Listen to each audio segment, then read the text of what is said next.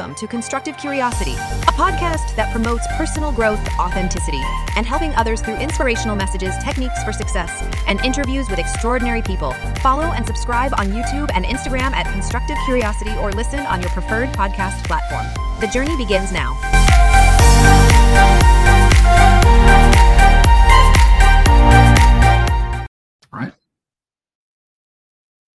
Hello and welcome into Constructive Curiosity. We're going to be sticking with our brand topic and building brands with brand and marketing guru Doug Whitney. Doug, how you doing? Doing well, Casey. Thanks for having me, man.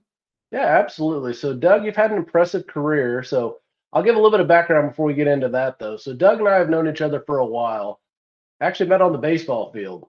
So Doug was one of the better players on the team that I put together. That was a ragtag group of misfits, and we had a lot of fun. But I wouldn't say we were a great team, though. I agree. I don't think we were great, but we definitely had the most fun. Yeah. It was almost like a bad news bears type situation I'd go with there. Absolutely. Remember Kyle from that team? Colin? Yes. Great guy. Funny guy. Just so many characters. It could have been a movie almost on that one. Should have recorded it, you know? It's a little bit before everybody recording everything, though, so I know. Missed our window. More time. So tell us a little bit about what you're doing now. So what do you do with branding? What's your career path look like? Yeah, my career path has really been quite a journey, and it's been a mixture of things, just kind of like following curiosity, which is why I appreciate kind of what you're doing with this podcast and personal growth. It's certainly been a big part of my life and something that I've spent a lot of time and energy focused on. So I actually graduated college as an operations major. So I thought that I was going to work in a manufacturing facility and find the most efficient ways to produce widgets and get it out the door quickly. And what I learned is while I did enjoy those things, I kind of got these little tastes of other paths that I began to chase. So it started with managing projects for those type of operational executions, where I got to partner with the marketing team, and then was very interested in kind of, the packaging that they developed and the different aspects that went into those projects. And then I started working on, I left that company, moved on an opportunity to manage marketing projects. And that was kind of my first taste of real marketing and working with big CPG clients like Procter & Gamble and General Mills. And that was really cool. And that's where I first kind of felt at home of like, wow, this is really interesting. And from there, it went more and more from that tactical execution side to blending into more and more strategy. So in the moves that I made, it went from, again, kind of those tactical programs, then understanding, okay, why are we doing this? And what part does it play in our larger brand and marketing opportunity or that of our clients, really, in my case. So I was on this agency side, supporting multiple clients at a time for the better part of the last decade, or a decade plus, not to date myself any further. But, and I worked with a number of different, CPG clients, like I mentioned, but also non-endemic to that. So, business to business could be SaaS, which has really taken off in recent years, services, even nonprofits. And those all have different challenges and different stories to tell and different ways to be effective. So my original scope of understanding really started in coupons and pricing and promotion, what role that played. And then led into digital advertising and what role does that play? And then as I expanded more to these other stuff outside of CPG in particular, it's like you have to find different ways to engage those consumers and check those boxes. And that's when I really started to get deep into brand strategy and what role that plays and the storytelling and finding consumers in the right places. So I really learned a lot through this variety of agency experience and working with tons and tons of different clients. And then most recently, about 6 months ago, I actually just had my 6-month anniversary check-in today, I joined Finit. And this is my first in a long time, brand side opportunity to lead our marketing and strategy for the future to come. So, and they're in a great spot. We're about 160 employees, so, kind of a small to mid-sized company who has done really well, but has never truly invested in marketing and kind of telling their story broadly. So now I get the opportunity to come in and do that, and rather be spread across 10 to 15 clients. I get to focus on one client, and that's my own brand, which is really fun, presents a whole new set of challenges, but also a lot more fun opportunities. Imagine that sounds like, getting to hone in and focus on something that you get to, I would reap the benefits isn't exactly the right way to say it, but you're more invested. It's not just for a client that you're going to build something, then they're going to go execute and then you're done. It's something you can continually evolve and adapt. I'd imagine that's just a much more rewarding experience. Yeah, and I think both are rewarding in their own ways, right? So I don't want to discount anything on the agency side, and that's it was great for me and my development, and it's great for a lot of people for their entire career. But I definitely felt that need to see things all the way through, right? Rather than kind of work on this one component, toss it over the wall, and let them fit it into the machine. Being on that side and being able to see all the aspects of the machine, right? Of, hey, we're working on the social media post that plugs in here, working on PR that plugs in there, and have it all run cohesively together is just a brand new experience and something I'm having a lot of fun with. That's awesome. And you got to keep finding ways to enjoy what you're doing. It sounds like you've found an industry that you like. You're doing a job you enjoy. And that's part of being authentic, which is a huge part of this show. We talk about it almost every week, if not every single week. Being authentic, because if you're doing things that you don't enjoy or you can't be yourself and execute the skills that you have and like to use, you're not going to be nearly as successful. I totally agree. And a quick story on authenticity, and it's a little unrelated to marketing and branding, but in a way I think very related, is some of my experience through leadership. So I've led a number of different teams throughout each of my stops and different experiences. And one lesson I learned the hard way early on was in my first kind of real management position, I had a small team and we were starting at a new client. It was a big opportunity. And I wanted to be the right boss, right? Like, this is what I'm supposed to say. This is kind of, what the corporate handbook says to do and to say and how to act. And, I kind of did everything by the book and I thought I was doing it really well, but it just wasn't connecting with my people, right? Like I was still me in a sense, and outside of work, they kind of saw my personality, but it was never in work. Like there was work Doug and there was after hours Doug. And I learned kind of the hard way, that's just not the best way to get your goals accomplished. So the next opportunity that I had, when I moved to a new company and earned a new role, it was like, I'm just going to be me and see how it goes. Right. And like, what's the worst that could happen is I fail miserably and, I'm still young enough, I can start again.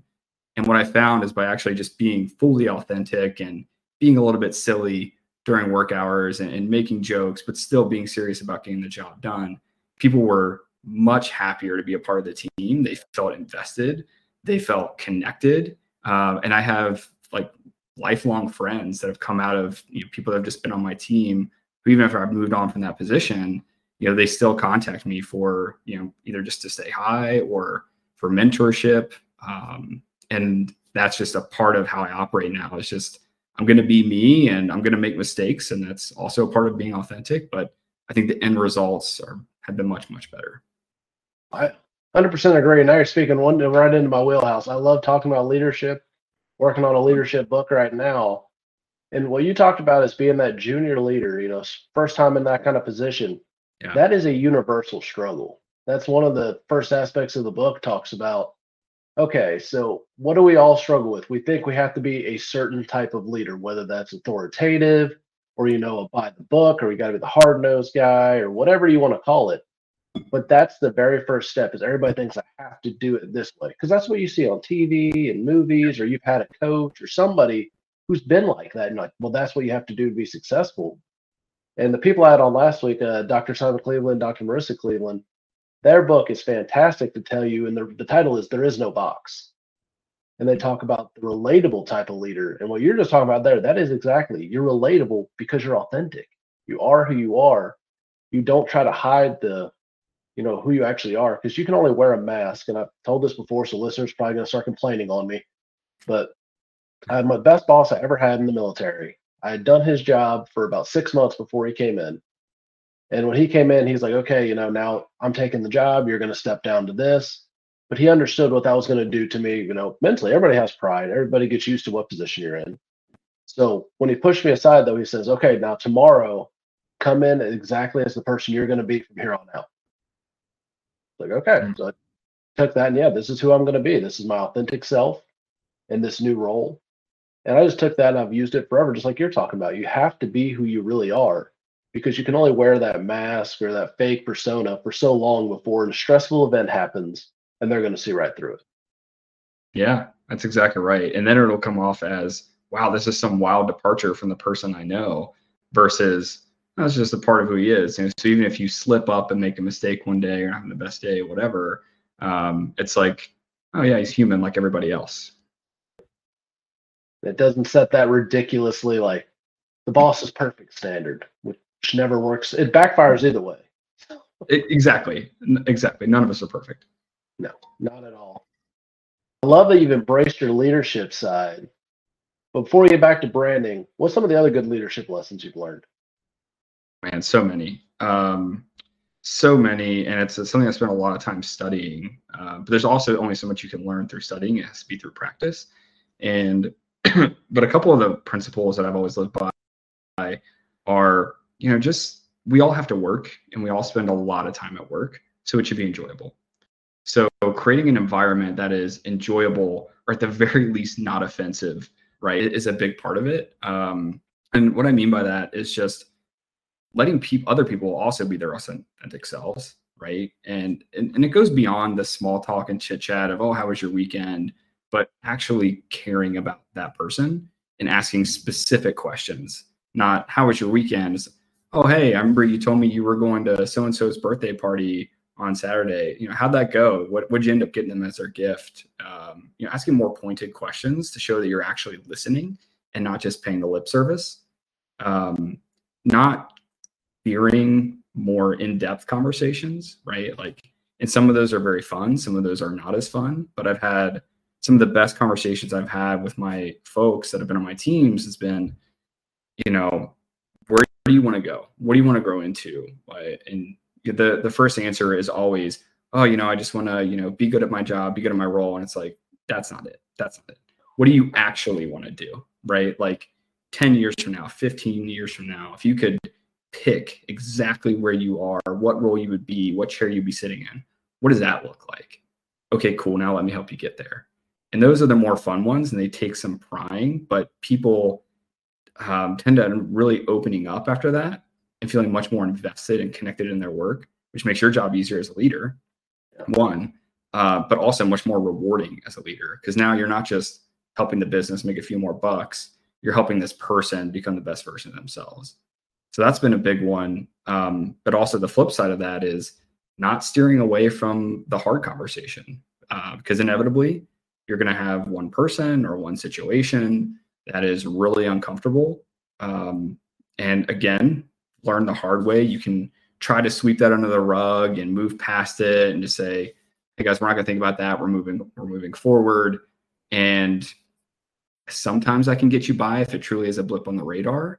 But I think once you're in leadership for at least a little while, when something's going to become a real problem, and not being afraid to sit that person down, talk to them and say, hey, listen, what culture I'm trying to create here because you're a part of it and you're reaping the benefits of it. But this behavior does not fit in with this culture. And I can't have anything that risks that. I don't care how great your production is. You might be the best at this role. And I really appreciate your expertise in your work. But none of that is worth more than this culture that we're building because that's what's going to sustain over time. So it can be really tough, but just having those in-depth conversations, not being scared of them. What I've found is the work tends to take care of itself after that. If you set setting the culture is such a broad term, so I almost hate to use it, but hopefully there's a little bit of examples there of, once you establish those relationships, everybody's bought in.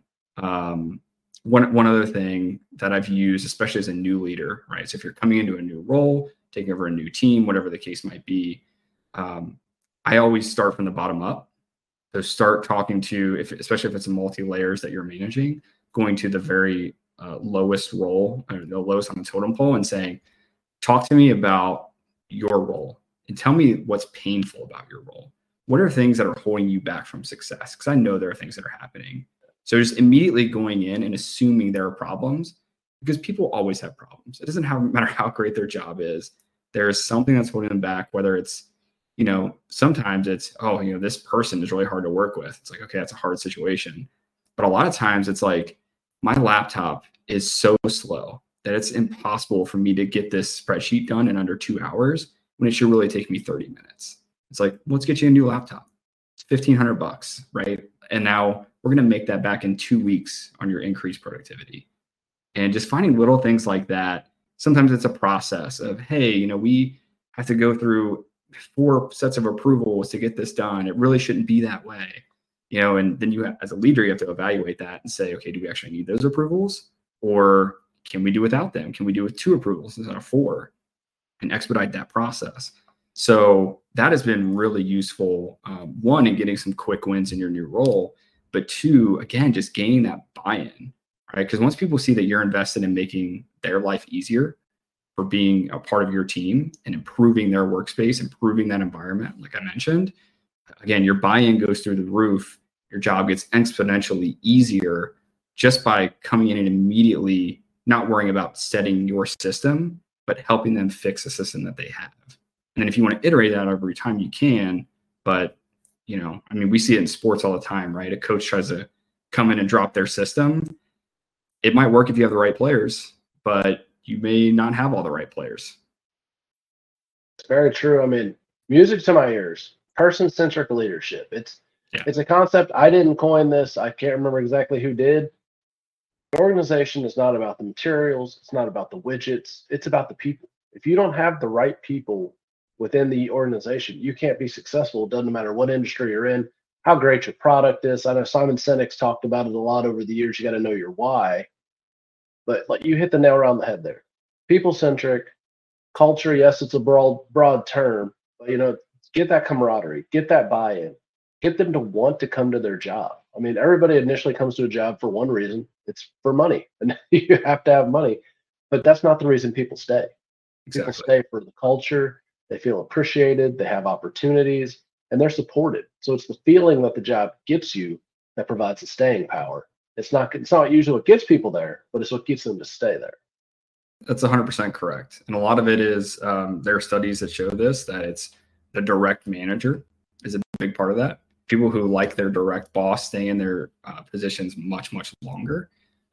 But again, that all kind of stems from senior leadership and CEO and down, depending on the size of the organization. And I'm sure there are folks out there that have lots of different experiences and are in different situations, and will find different ways to relate to it.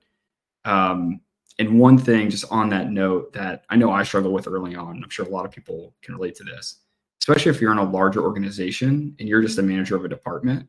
It's like, well, what can I really do to change the culture, right? This organization has 5,000 employees. I can't set a new process for everyone to follow and improve our culture, even if I think it's great. I'm just a department manager.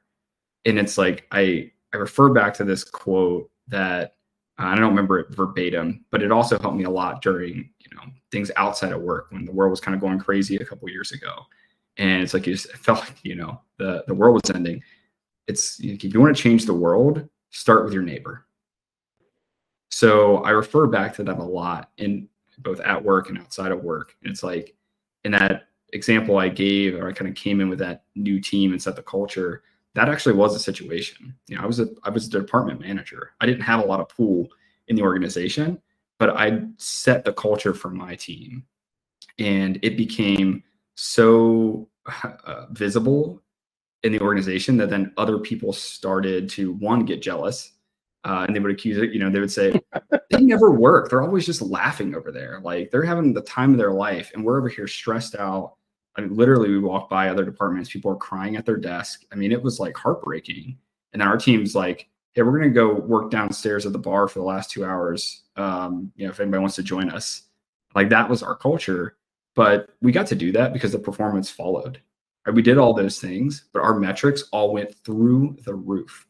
Like, one of our key metrics was like an on-time metric, and it went from 60% to 94%. So, like, when you set this culture and then you're able to achieve those results, like, you kind of get a free pass within reason to kind of keep that culture going and keep people happy. And that shows that, results matter. If you can get results at the end of the day, that's all that matters. Yeah. especially the larger the organization, the people, echelons above reality is the term I use for that. They're so high up that they don't always look down to see what's happening. They just see what the report says. So like you were talking about, you can't affect all the way up to that level, but you can keep them from negatively affecting you. That's exactly right.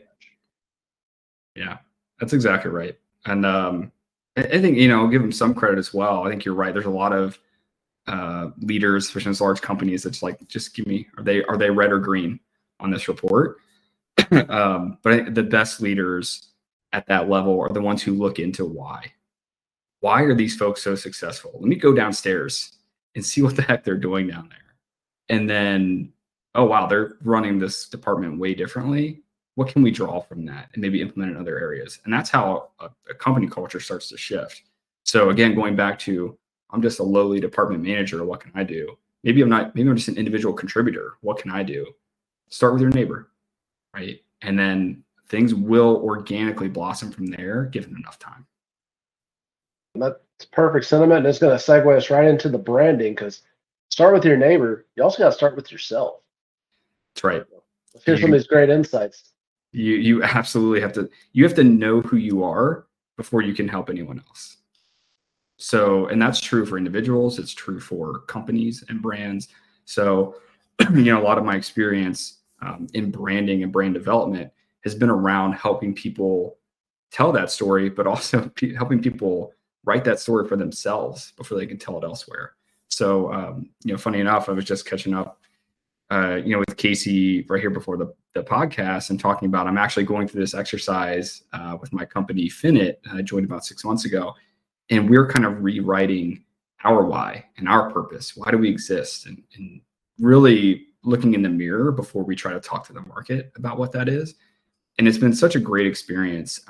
And one, because Finit's such a great use case, because they do have a great culture, not to tout our own horn here, but it is great to have someone who has been highly invested in this as I have, and creating these cultures in other organizations, to come into an organization that is already doing it really, really well. And then just feeling like, excellent. Now, what can I add to it, or how can I keep it going?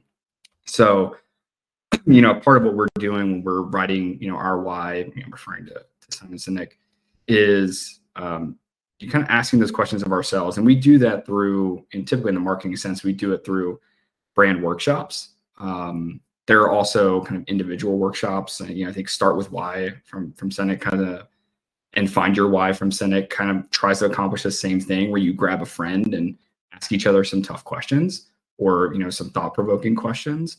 And you have to really, really pay close attention to the answers, and then analyze the answers multiple times. And I often suggest over multiple days, because what I'll find a lot of time as I've done these, both for myself and for companies, is my initial reaction is very different from the reaction I'll have 3 days later.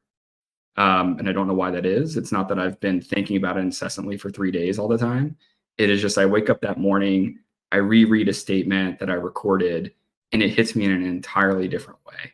And had I gone with that first sentiment, that first gut reaction, I definitely would have missed something really, really valuable. Good perspective. I hadn't even thought of the go back and explore it, because like you're talking about there, it's the illusion of maybe like the test taker illusion. You just spit the answer out and you think it has to be the right answer, but you can find the hidden value by going back and looking at it. Yeah, absolutely. So, I would say, if for those out there that are individuals, you can apply this company as well. I encourage you to take a look at all the resources that are available online. There's a ton of great ones. Even, self-questionnaires that kind of put you in situations that are more dreamlike scenarios. You can draw a lot from that. So, one, to use a personal example, I took one of those questionnaires, and it was years ago at this point, so I don't remember all the answers verbatim. But I know I talked a lot about, creativity in different ways. And it sprouted through, if I could just write music and play music. I mean, you see the guitar behind me. It does not get played very often these days, but I promise I know how to play it. But it's like, if I had $10 million, I never had to work a day in my life, what would I do? I'd probably play music. I'd probably try to create music. I'd probably try to record it and share it with other people. I recently took up sketching, which is, could barely draw a stick figure my whole life. So this has been kind of like a fun new hobby, and realizing, okay, it can be a learned skill. You're not just born and know how to draw. You can learn this kind of stuff. And like looking at these things like, well, okay, I'm not going to be a professional musician. There's just no way that's happening. Okay, I'm not going to be a professional artist that can sell for a lot of money. That's not happening. And using those examples and others, there's kind of this through line of creating, right? And then looking back, like I've written a couple of short articles. I wrote a chapter in a joint author book, and I've always been very energized by these creative outlets. And that's what kind of led me to, okay, I'm in the right industry with marketing, but I think that's kind of what prompted a lot of my shift from tactical to strategic, because you get more and more creative, right? Not that you can't be creative in the technical sense, but I really enjoy that exercise of critical thinking, deep thinking, trying to tell a story, trying to convey something the same way you would in a song or with a painting or a drawing. But I get to do it, in this marketing sense and help other brands tell their stories. So tap into it perfectly. Creativity. Yeah, that's a perfect market for you in marketing. To understand your driving force. That's one of the hardest things to figure out, because if you try to just spit it out when you're sitting down with a blank piece of paper, it never comes out right. I know. It's almost impossible. I want to do this. Then you think about it. Why? Why do I want to do that? Yeah. Scratch it out. So yeah, having those exercises that kind of make you think, subconsciously about what you ultimately want to do, and that'll bring you back to what your center is and how you should move forward. Yeah, I agree. I mean, to take a step further, it's not just what you want to do, but how do you want to feel? Because there are so many layers to this. And I mean, like we could create a 4-hour podcast if we really went down the rabbit hole. But one thing that I've learned over my career, just getting more experience and, having had, a C-level role and some higher level roles, and ultimately decided, those are great. But it pulls away other aspects of your life. So whatever your role is, whatever your job is, you have to decide what balance is right for you. And there's no right answer. It's popular to talk about work-life balance, but it's not a permanent equation that applies to every person, right? What was right for me might not be right for Casey, might not be right for you. And I think that's really important to identify, and also be open to the fact that it's going to change over the course of your life, right? When I was a single guy, or engaged and married without kids, had a lot more time and energy to invest in my career. 2 kids later, now they're in school. I want to spend time going to school events. I want to go on field trips when they come up. Those things all matter a lot more to me now than a couple extra bucks on the paycheck, or getting invited to this C-suite group or these large events. I mean, those things are great, and I don't discourage anyone from going to them. It's just, for me right now at this moment in my life, other things are important to me. Now in 10 years, 20 years, it might be different. I expect it will be different to some degree, but be open to that experience and be open to changing what you value at different phases in your life. And looking at your life in phases can actually be a great way to build a lifelong strategy. So this, I know we're talking about personal branding, but I do think this kind of plays in, because you're like a brand that a company will develop, right? You will develop as well. So the little startup brand that has a hand-drawn icon that they paid their neighbor's dog $5 to draw, it's going to look much different after they've been a multi-billion-dollar success, right? And you're going to have a growth path as well that's unique to you. And I think being in tune to that and understanding, at this phase in my life, what are the things that I want and am able to do? And then if I look ahead 10 years, okay, for this 10-year span of my life, what are the things that I think I'm going to want? Because you don't know for sure. You might get there and be totally different. But also look, what am I able to do, right? So like to get a very easy example, but you can apply this elsewhere. It's like, I want to do a lot of skiing. Okay, I better do that now when I'm in my 20s and 30s, maybe 40s, because when I'm 70 and 80, I'm probably not going to be able to do that, or at least not going to be able to do it to the degree that I am now. And think about that with your work life as well, right? So right now I'm very family focused, and I'm still, pursuing my career and doing things that I really enjoy, but with a family focus. Once my kids are in college, I'm gonna have a lot more time on my hands, and I'm going to want to invest that time and energy elsewhere. That's such a healthy outlook to it too. And a lot of people, I mean, showing our age, go ahead and say, 30s here, mid to late for some of us. We get to that point. But in your 20s, you think you have to be a success by 30. For some reason, that's been thrown in our faces, especially for, the early millennial portion of our generation, that, the 30 under 30 list or all those different things. But Yeah. you have different phases like you talked about in life. And if you're not a success by 30, okay, you can be, it's not a, one quick sprint and done. It's a very long track meet, basically. You got different phases, different events, different things that are going to be important to you. And I know you'll probably attest same as I do. What was important to me at 22 is not what's important to me at 35. It's not going to be what's important to me at 40, 45. Like, it's going to continuously evolve as you age. And I mean, one of the best people I've met in my life was one of my bosses who was about to retire. And he had such a healthy outlook on life. And he's like, did I ever get the huge successes? No, I'd call it, he's literally might write a book called A Second Place Life. But he loved it. He's like, the experiences that I got, why I may not have been the champion, I may not have been the headliner or whatever else you want to go with. The experiences, the people, the way I got to embrace joy in the different phases of my life. That's what's important. And he's still doing it. So I mean, yeah, he's almost 70 years old. Yeah, you don't have to, you're not done at a certain point until it's over for good.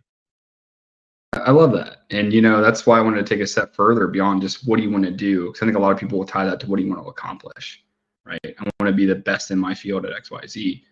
But really, like, how do you want to feel? Because I can tell you from experience, those accomplishments, and I've been fortunate enough to have some, they feel great in the moment. And even for a couple of days or a week after, but they're very short-lived. So don't chase that feeling. I think that's a fool's errand. Chase the feeling that you can feel every day. And that's what I love about my role now, where, if you were to put it on paper against maybe a previous role, you'd say, wow, you took a step backwards. I think I took a massive step forward. One, in other aspects of my life, but two, getting to tap into this feeling of creativeness every day. Learning new skills that I didn't previously have, getting to create and design and write and tell a story. That's a feeling that I don't have to get from anywhere else. And no one has to hand me an award to get that feeling. It is as I'm doing the work, I get to experience it. And to me, if you can get there, that's one of the healthiest places you can possibly be. So something to kind of sidetrack off that, but to build off it too, just because you have skills or you're good at something doesn't mean you have to pursue that professionally. That's one of the biggest traps that people fall into is, well, I'm pretty good with this. I could get paid a lot of money to do it. I'm just going to keep doing it. But it's going to slowly eat at you because you're not going after the feeling as you keep talking about. You're not getting the feeling that you want to feel. Or if you do, it's not for the right reasons. So, I mean, you know that I'm in marketing, right? What would you expect my best subject in school to have been in high school, grade school? For marketing, I would say English, I guess, is what I'm going to go with. It was math. Math is my best subject by far. In grade school, it was my best subject in high school. I breezed. Everybody was like so freaked out about Algebra 2. I breezed through that class. I didn't have trouble with math until like second or third year of college. I had a calculus class, and that was the first time I felt like I actually had to try with anything math related, which I'm sure is going to aggravate some people. I'm sorry. I could have used tutoring. You could have told me that years ago. Terrible in science. Don't worry. It didn't apply everywhere. But I think it speaks to your point, right? Like, just because you have some natural skills, like, that's great. This can be really useful. And I use them in my marketing role, and I do a lot of data analysis. But it doesn't have to stop there. You can acquire skills. Exactly. Keep growing it. You made me think of one of my favorite quotes I had from a teacher. So my 7th grade English teacher, one day, was talking about, what you want to do when you grow up and all those things. And he said, do you know why I teach English? And we're all like, you like English? He said, no, because I'm really good at math. We're like, what? He's like, I couldn't relate. If you didn't understand a math problem, I would just get frustrated. But I struggled in English, so I could relate to you and your struggles and help you. That's really interesting. I love that. So that's There's a something lot like to draw from that. That's really good. So, Mr. Foltz, if you're listening somewhere, that has stuck with me for, good Lord, 20 something years now. Yeah, that's great. So switching it back to branding here. So what are some of the steps and additional, things that people can do to take those, to branding steps to get themselves going? So to get yourself going, again, there's a lot of great online resources. I'm not going to pump any of them because there's just, explore some different questionnaires and find what works for you. Some things that I would encourage you to look for are find things that are, again, a little bit indirect, right? So rather than saying, well, what do you believe in? What is your purpose? Really hard to sit down and just say with a blank sheet of paper and say, this is my purpose. But asking some questions around that to say, what drives you? What are you really passionate about outside of work, right? What problems do you see in the world that just frustrate you to no end, right? What's a simple problem that you like to solve? As you get into personality, both for yourself and for your brand, that's where I think you can have a lot of fun with the questions, right? So one of my favorite ones is, if your brand walked into a cocktail party, like, are they male or female? Are they wearing glasses? Are they not? What kind of hairstyle do they have? What clothes are they wearing? What people are they talking with? What do those people look like? What are the topics of conversation that they're engaging in? And all of those things can actually tell you quite a bit. Because if you're thinking, well, they're highly fashionable, right, wearing the latest trends, that can tell you a lot versus someone who is like, they're wearing ripped old jeans and a stained t-shirt.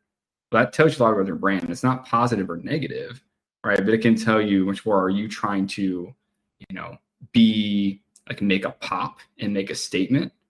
Or are you trying to blend in and be relatable? Right? Those are different ends of the spectrum from a branding perspective, and you would approach those differently, right? Even when it comes down to things like what colors should represent our brand, or, personally, what colors do I want to put on my resume?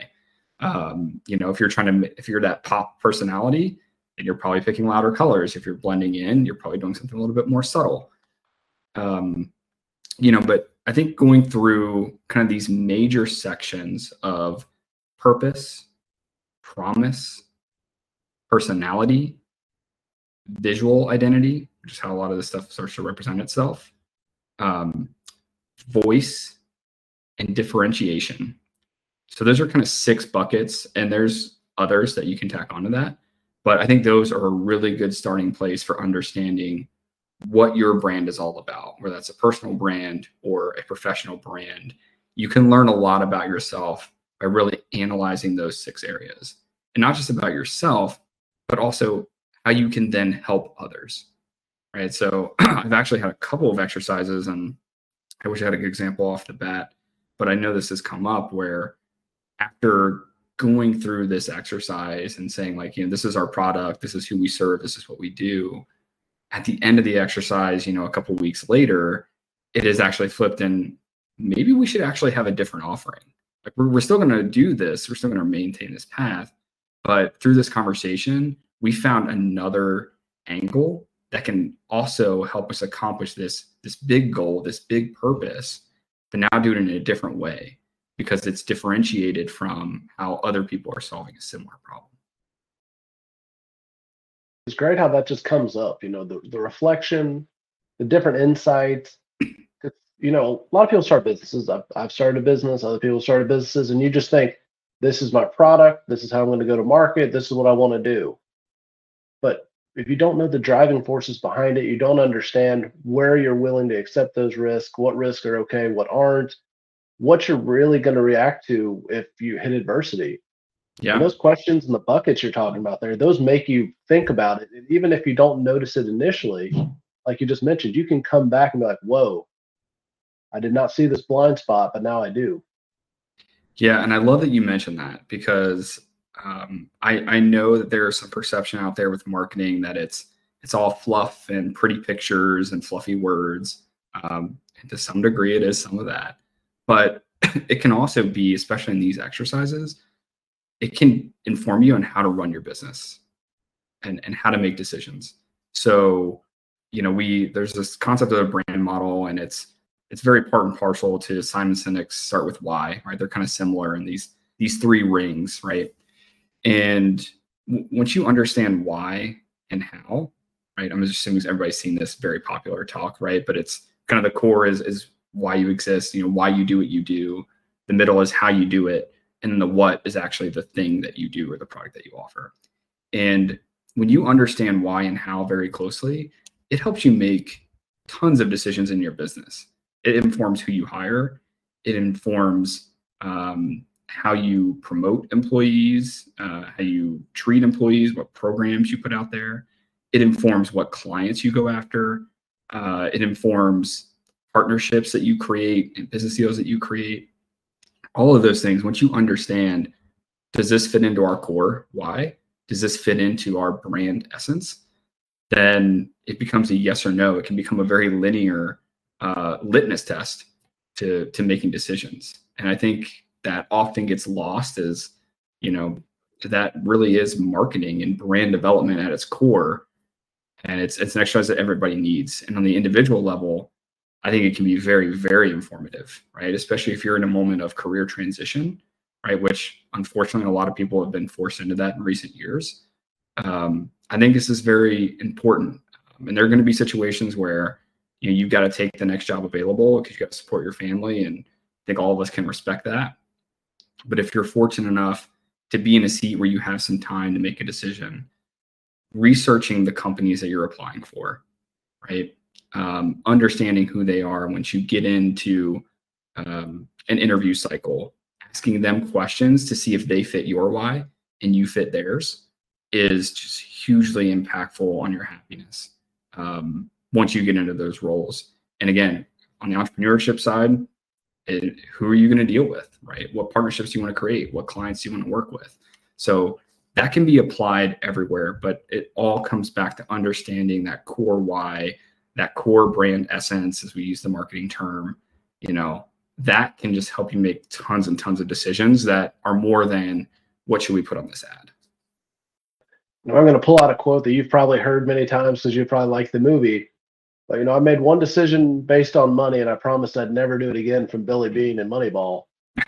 Oh, yeah. When you're talking about the job placement, I feel like so many people overlook the culture. And if you've ever been in a wrong fit job, pretty quickly. And it's horrible for both sides. It's not just the individual, but the people you're working with, you just don't quite jive with. And you realize, man, I wish I would have just looked at what the offer was and I'd have gone deeper and realized that we're just not a cultural fit. We don't like the same things. We don't agree with the same points. We don't have the same motivations. Neither side is wrong, but you're not going to work well together. That's exactly right. And it's really hard. And I get it. It is so hard to be that objective when you're in the heat of it and there's an offer on the table and it has a number for your salary that you really like and you're really attracted to, or it's for a brand that you really respect and have always wanted to work for. But if you can take that moment to be objective, the effect on your long-term happiness is just going to be exponential. Oh, yeah. So, I wonder if that's something that you have talked about previously, is just the ability to, on this self-growth path, be objective. I have touched on that, but it's something that's core to what we talk about here. Personal growth doesn't happen if you're not objective. Emotional intelligence is one of my favorite subjects. Love learning about it, love talking about it. You can tell when people don't have self-awareness. And another quote you're going to love from a different baseball movie, Bull Durham, the world is made for people not cursed with self-awareness. To a point, but everyone else has to suffer with that lack of self-awareness that people have. Yeah. Self-awareness is, again, something that I've intentionally spent a lot of time investing in, because that's how you find answers. So as you're going on this personal branding journey and finding out who you are and how you tell your story, you first got to be self-aware. What are the things I'm really good at? And then regardless of that, what are the things that I want to do? What do I want to accomplish? What are the feelings that I want to feel? Who are the kind of people that I want to work with? Where do I want to do it? Do I want to do it from my house? Do I want to do it from an office? Do I want to move across the country? There's just so many variables that you've really got to be self-aware to tune those in. And it's as true for individuals as it is for organizations. That's 100% true. And people lose sight of the forest for the trees. I know we're just going all kinds of isms there talking, but yeah, one of the worst leaders I've ever worked for, I'll not name one organization, obviously, that'd be terribly unprofessional. But got on a call the very first time, and I wasn't in a super high position, but got on a call. I was the only person remote at the time. Didn't even turn to acknowledge me on the screen, didn't ask me anything about myself, not a, hey, how are you? Good to meet you. Just sat down, turned his back, and started the meeting. And to me, I was like, whoa. Wow. That's very disrespectful. I mean, that's just not just to me personally, but you just showed everybody else in the room that if that was you on the screen, I'm not going to turn and acknowledge you. I would have just ignored you. So, and he lacked the self-awareness to understand that that's a perception. You don't just ignore people. You can't have a high standard and then not follow it. Absolutely correct. You've got to start with yourself. And going through the marketing and branding side of this, I think you're seeing a lot of this recently in recent years with organizations. And I don't know that I fully agree with every organization needs to have a stance on every issue, political or social. I think some people just make products and we should be fine with that. But, people are kind of getting forced to make decisions and take stances in some cases. And I respect how hard it is for these organizations to do. And what I look for is it authentic to them? Because that's what I'm really most interested in as a marketer and even as a consumer is, if there's nothing worse than, hey, they made this big stance, but it's the first time they've ever done anything like this. And it's completely opposite of anything they've ever done past. I mean, immediately that kind of reeks of, okay, you're doing this to make a few bucks or because you feel like there's a lot of pressure to do so, versus I would rather someone make a decision that I didn't agree with, but I could at least see that it was authentic to them. And I knew they were being who they said they were and who they proved that they have been over the past few decades, right? Or at least something close to it, right? I think that group, that organization would get my respect much more than the one who just tried to make a splashy right decision. One, I mean, this is a dated example, but Michael Jordan was the greatest of all time for many reasons. But one is the fact that That's a debate. Sorry, my opinion, greatest of all time. I'm not even a Bulls fan. I was a Pacers fan in that day, but what he could pull off. But the fact is, he stuck for what he believed. I'm not a politician. I don't get involved in this. He didn't have an opinion on things, and people were trying to force him to have opinions. And he got a lot of backlash from people, but you had to respect him because he wasn't just going to bow down to what people wanted him to do. He was authentic, and people who do have, strong passions to whatever cause it is, great, show that. But like you said, if you're a Fortune 500 or something like that, and you've never shown you care about this, and once a year you post and say, we really care, you really don't. Yeah. That's exactly right. Either build the practice and show it and build that trust over time, or take that approach of like, we don't touch this. Like we don't talk about that.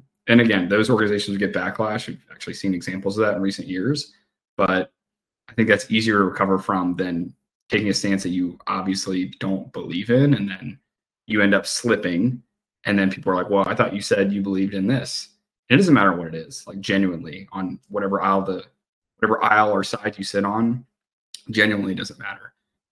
It's just the fact of being consistent, being authentic. And then you'll find, there's Seth Godin is like the marketing guru, right? That's who everybody loves. And he has great books and he talks about, finding your tribe. And there's a whole book about that. And I think that is very applicable for individuals, but also companies, right? Because I think we understand the individual level because that's kind of where we used to be before there were civilized organizations. We all had our tribes and we shared a common purpose and shared goal together. I mean, that's why we played baseball, right? You get a team, you get a group of people working together for the same goal. That's why I love like baseball and basketball, and I never played individual sports like golf and tennis. I just like the team aspect. But he talks about finding your tribe, and the same is true with customers. One thing that I've coached organizations to do as they're building their brand and talking to their customers are find the people that want to do business with you rather than finding anyone that will take your business. Right. And it's really hard because we all just want to chase the dollars because that's what looks good on the financial reports and the P&L. But the customers that want to do business with you, one, they're going to be better to work with. Two, they're going to be lifelong customers. They're going to do the first project with you, then they'll do a second, then a third, then a fourth. Then they'll also tell their buddy who works at XYZ Corp, oh, hey, you're going through this challenge. Hire these guys. I just work with them. They're amazing. And really, again, to use Finn as the example, even though I've been here a short time, that's what a lot of their success has been predicated on, is they're really good people, and they work with clients who feel the same way they do about partnership and treating people, putting people first. That's like one of our big mantras. And then that just kind of radiates. And once you create that positive experience for your customers, not only does it make you feel good at the end of the day, but it turns into more dollars. It turns into more revenue and more opportunities. That's 100% right. So talking about, looking at P&L always gets me to people make the mistake of focusing too much on the numbers, which you talked about a little bit earlier. Yeah. So when it comes to branding, especially, we'll look at more of a business aspect on this one. What would your advice be for like percentage wise between what the perception is, what the dollars are actually showing? Perception wise, what do you mean by that? Can you break it down a little bit more? So if people are feeling a certain way about your company, how can you tell that? Because you might have a bad sales quarter. There's multiple reasons why that could happen. But how do you know the actual branding's working? Yeah, that's so there's like a funny marketing quote that you'll appreciate here. It's like 50% of the marketing works. We just don't know what 50%. And like to a degree, it's true, right? In newer technologies, like one of the reasons that people love digital media and digital advertising is it's much more trackable, right? And that's changing now with all these GDPR rules. And every time you go to a website now, you have to accept cookies. If you've noticed recently, that used to happen automatically, and that's so advertisers could track your moves and track when you saw an ad versus when you clicked on it, and then did you make a purchase based on clicking that ad. Lots of behind the scenes stuff there, so that we can tell, did our ad work, and did we get return on investment? And it was a very one-to-one, easily identifiable way to see if our advertising worked and if we're getting money back. Now, that's changing, and it's actually kind of be going back to the old way, which is you don't know, right? You don't really know what is driving people to act. But there are ways that you can figure it out, right? You can do like match market testing where it's, hey, we put up kind of the way that they would do it previously is, we put up billboards in this area, this city, or we ran television ads in this city, and we did it in this city that's of a similar size and demographic. Let's compare the two and see, how much our advertising made an impact. So there's certainly things that you can do like that kind of help. But when we talk about branding, that's more at the fundamental level, right? And that's very difficult to pinpoint. What you can measure it through surveys, right? So you can get actual feedback about how people feel about your brand. I like to do it both internally and externally. So I think a lot of people would think, well, ask our customers how they feel, but also ask your people how they feel about your brand and how they feel about working there. And that tells you so much more than just, is our logo correct, right? That tells you a lot about the environment that you create for your employees and the service that you're offering your customers and the quality of that service or the quality of that product. So there are tangible ways to measure it, but I think where you can't go wrong is being very clear about who you are, why you exist, and then always pursuing that goal, right? And being willing to be adaptable over time as your organization grows, as it changes, as you develop new services and offerings. Your why it doesn't have to be static, right? And I think that might be a trap for some organizations. That's, well, this is what we've always stood for, and this is what we're always going to be. For some organizations, that's great, but for some organizations, it's, you got to change with the times. And now, it started as this, and this is where we see these, pivots of, well, this used to be a creative agency, and now it is a data analytics, right? Because they just found a new way to make an impact that they feel good about. So I know it's not a direct answer of like how much is this really impacting, but you absolutely feel it, especially when you look at longer periods of time, right? It's very, very hard to understand, in a month or two, we made this branding change is having an impact. But when you look at a year, 2 years, 3 years, that's when you really kind of get some feedback from the market that, hey, we're bought into this brand, or we feel like you've really leveled up. We feel like this is a much more premium product than it has been in the past. So you do have to look at longer swatches of time. That makes sense. I mean, it was a tricky question to navigate to begin with, so I think you answered it very eloquently. Well, thank you. So we're getting closer to wrapping up here. So I do have a few questions for you, then get your closing thoughts. Yeah. One question, where do you want to be in 2 years? I want to be here at Finnet and here continuing to tell the story. So we're investing a lot of time right now. And again, like I mentioned earlier, Finnet's never really told their story in a way that they feel like gets it all out there. So I'm super excited to kind of be authoring that and working with our senior leadership and team that's been here for a long time, help them tell that story. And I hope in 2 years, it will be, that story will be available and really well received in the market. And then we're thinking about ways to build on that and continue to write that story into the future. So I hope I'm still sitting right here, doing similar things and continue to be creative. And on a personal note, I hope that I'm still available to help other people and mentor people that I've worked with and new people that I've yet to meet, to try to help them kind of unlock their potential and their things that they want to do as well. Sounds like a great 2-year plan. I think so. All right. Hang out, live, try to accomplish something. So I'm gonna challenge you.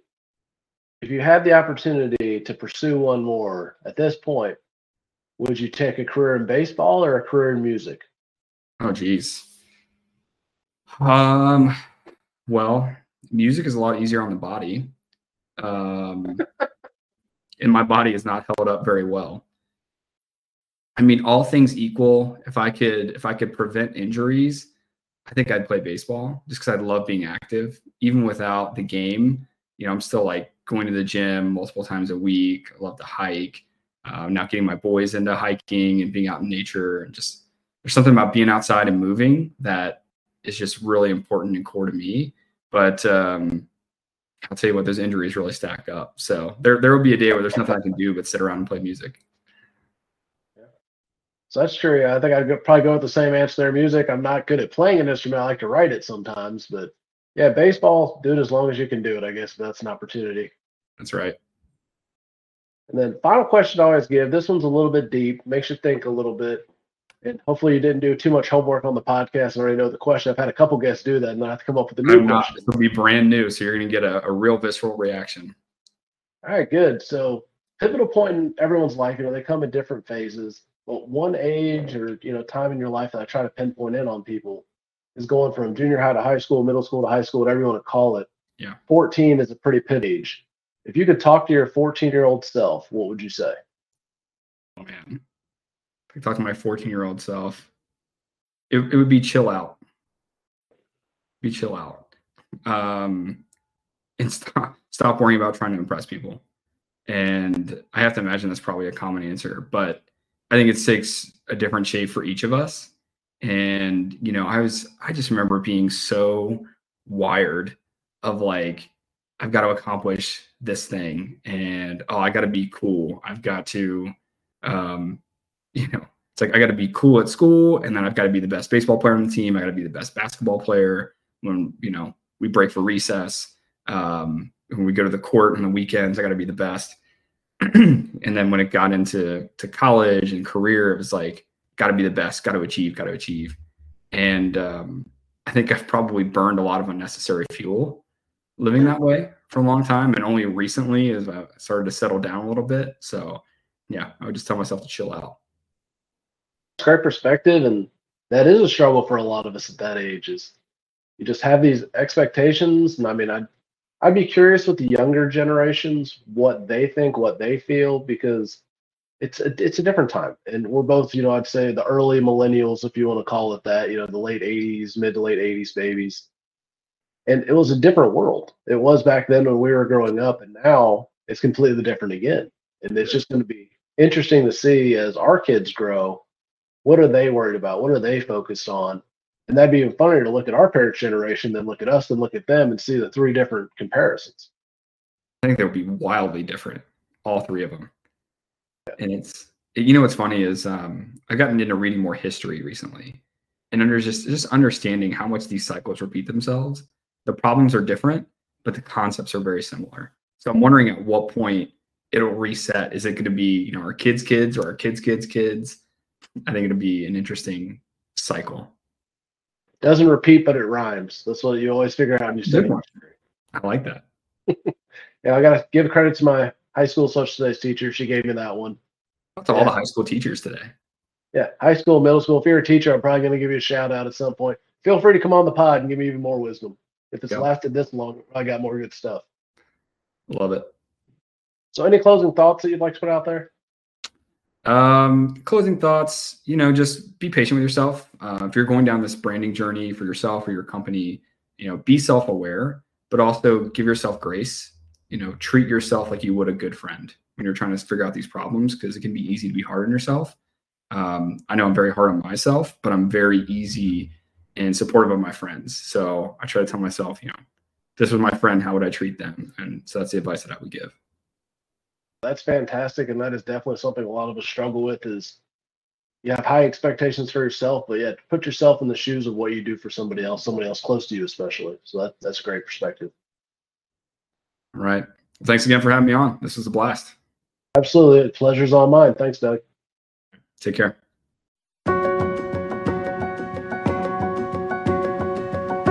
Thank you for listening to Constructive Curiosity. Visit constructivecuriosity.com to learn more about our mental performance training, career coaching, and business management consulting services. Constructive Curiosity has the insight to get it right. Thank you for listening, and keep being the best version of yourself.